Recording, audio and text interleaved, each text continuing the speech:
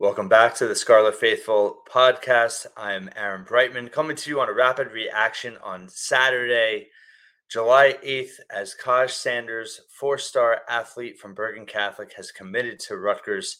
Certainly a huge recruiting win for Greg Schiano and the coaching staff. Wanted to just run through it real quick. Obviously, it's a win for multiple reasons. First of all, he's a great talent. He does play both sides of the ball for Bergen Catholic, but ultimately projected to be a defensive player. Some are saying he's going to be safety. He's 6'1", 185. He's an aggressive player. He's got great size. He already looks like he's ready to play in college the way his build is. And I could totally see him end up being a cornerback for Rutgers, being a bigger bodied guy with ball skills who is sure tackler. And just, plays with an edge. And this is just from a talent perspective and what he brings on the field. It's a great win for Rutgers in a class and a recruiting cycle where they've gone out of state quite a bit. He's just the third New Jersey recruit. This is a big time New Jersey recruit to land. He's a top 10 consensus New Jersey recruit. He's from the Big North, Bergen Catholic, a school Rutgers does not have the most success with. Hasn't had a lot of success at all, really. Pretty much forever, not just a Greg Schiano issue. And so landing a guy like him from Bergen Catholic, probably, the top two recruits in New Jersey are going to Georgia. They're from the Big North, but I think Kaj Sanders is probably the third best recruit from the Big North in the 24 cycle. And Rutgers ended up getting him. He had a great offer list, almost, 2 dozen offers, over a dozen Power 5 schools. Penn State was in the mix. Ultimately, it sounds like it came down between the North Carolina, South Carolina, Wisconsin, and Rutgers, where he took official visits to all of them. Does sound like his family, from what Rivals and 24/7 Sports was saying, was very big on him staying home, and that played a factor. And yeah, I mean, hey, we'll take it.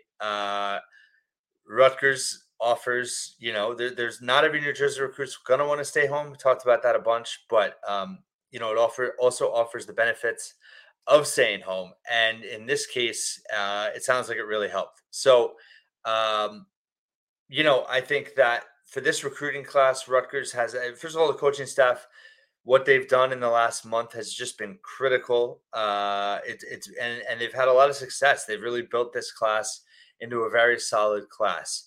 Looking at, this is a rapid reaction. So the new 24/7 Sports rankings aren't out yet. Rutgers was 32nd nationally before Sanders committed, and they were now 10th in the Big Ten. And it's funny, it's 9th if you don't count USC. They've added USC and UCLA into the conference rankings for 2024 by 24/7 Sports. I guess it does make sense that, for the 24 cycle, 24 season, they'll be Big Ten members. But they're, you can't take them out, the traditional Big Ten, the new traditional Big Ten, whatever. Rutgers is 9th.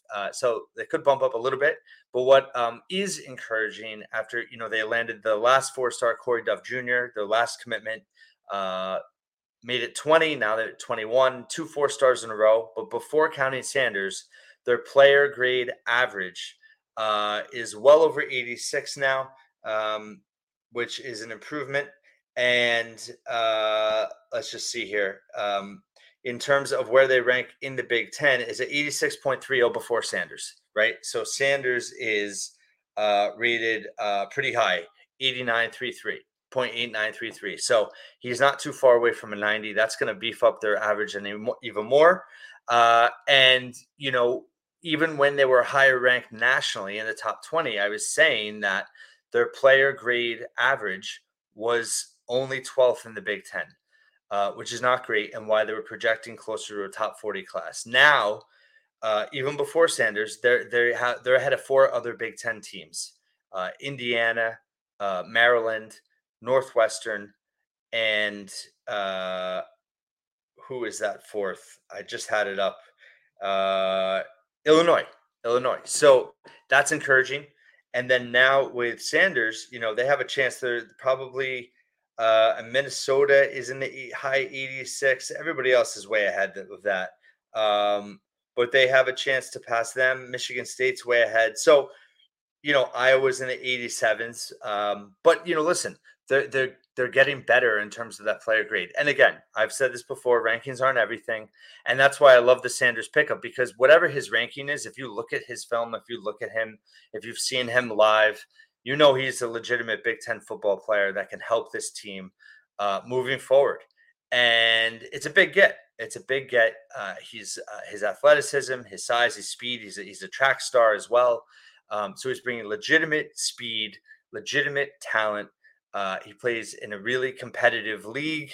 And, it's also been said that, the Big North hasn't been that successful at the collegiate level lately.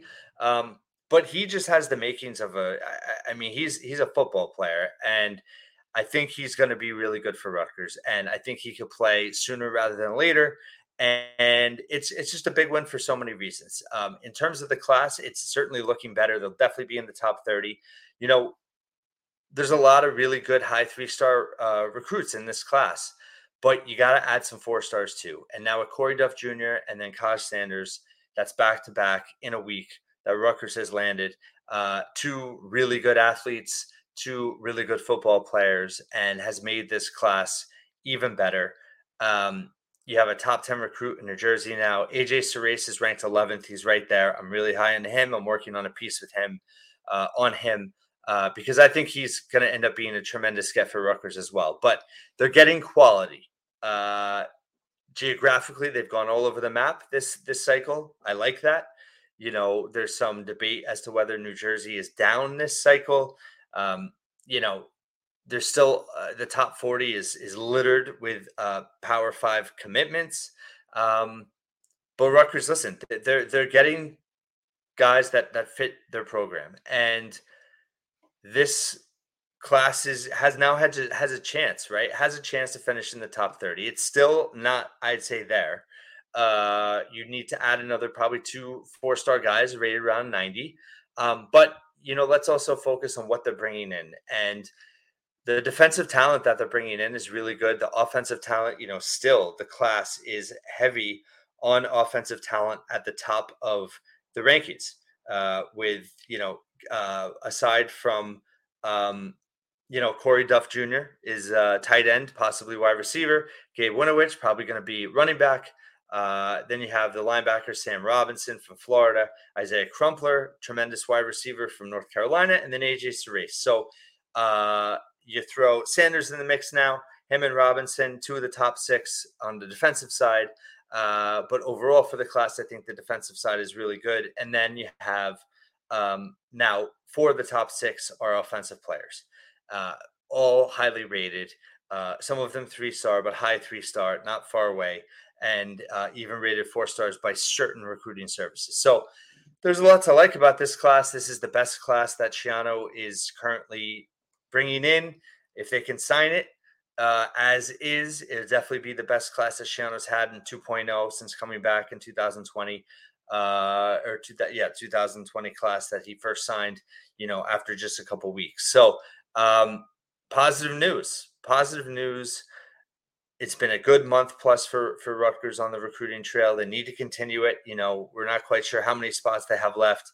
Of course, the transfer portal is part of it as well, but it's been a big week plus getting Corey Duff Jr. and Kaj Sanders, 2 local kids, 2 highly regarded kids, 2 national recruits, 2 kids with a lot of really good offers and a lot of really good official visits that Rutgers was able to secure. Now they got to sign them.